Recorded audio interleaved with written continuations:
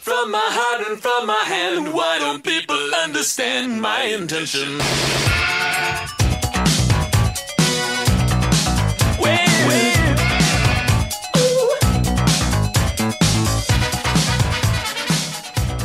Hello, ladies and gentlemen, boys and ghouls, and all you curious cats just want to learn all about the scientific method. I'm your very scientific host here once again, Soul, with my sadly only person with me this time, no peanut gallery.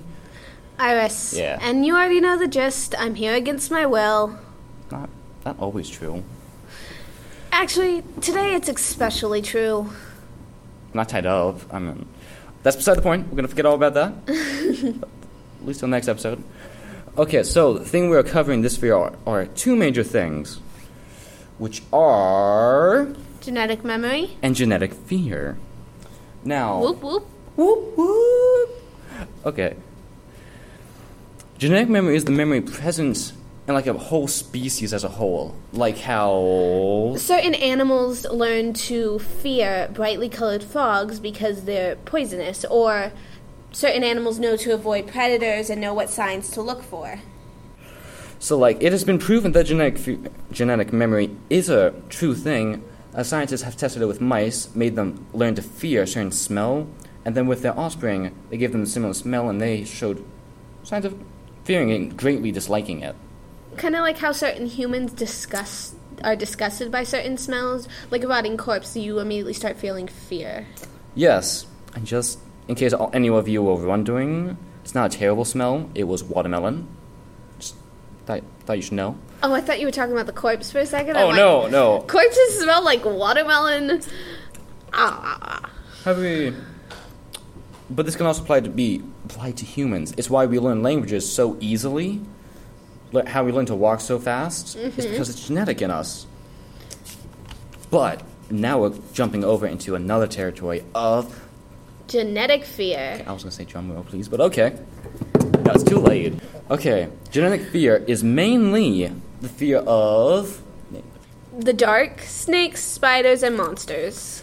But each one of those can be explained through science, let's say. It's always science. For example, most predators come out during the dark and during the Stone Age when we didn't really have defenses. It's all unknown to us. We don't... what could be out there? Not to mention spiders and snakes. Those are very poisonous. And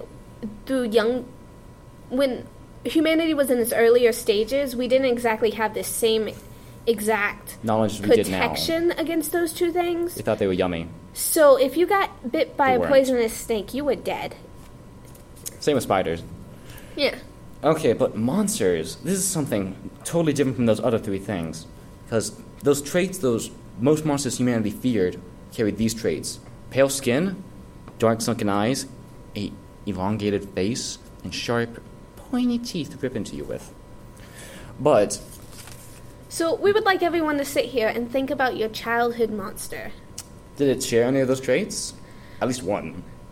Is the back of your spine have chilling tendency right now? Probably not. This is science. We're men that know no danger, and women. Like Gwen. Okay. Who the heck is Gwen? Not important. It's Gwyn, Gwen. Because I know someone's checking my spelling. Okay, so... something in humanity's history must have made us fear those specific traits coming together. Or just alone. Possibly a predator that hunted us? The Homo sapien race? But if that's true, what happened to that species? Do they still exist today, or were they hunted out of existence? And if they were hunted out of existence, by what? Because we still feared greatly. Obviously, it wasn't us. Yes. Also, where are the evidence and bones? I mean, we have a few elongated skulls in history that were dug up, but those are the only humans that did it through some tradition or ritual. Strange. Yes. Though the idea of my childhood monsters coming to life and killing me still haunts me to this day. I have dreams about him every night. Last night I was baked into a bread. But that's beside the point. Well, I think have we covered everything this week? Yeah, but I would like to say my game example, if that's okay. Okay. A good game example for this, though it's not widely about this, it does have examples of this theory, would be Franbo, which you'll have nightmares about. I bet you do. But I guess that's all for this week. Watch out for monsters. Look in your closet, under your bed, and in your sock drawer for dwarves. Now, see you all next time on the greatest show on earth. This has been Soul. Iris. See you next time. Later.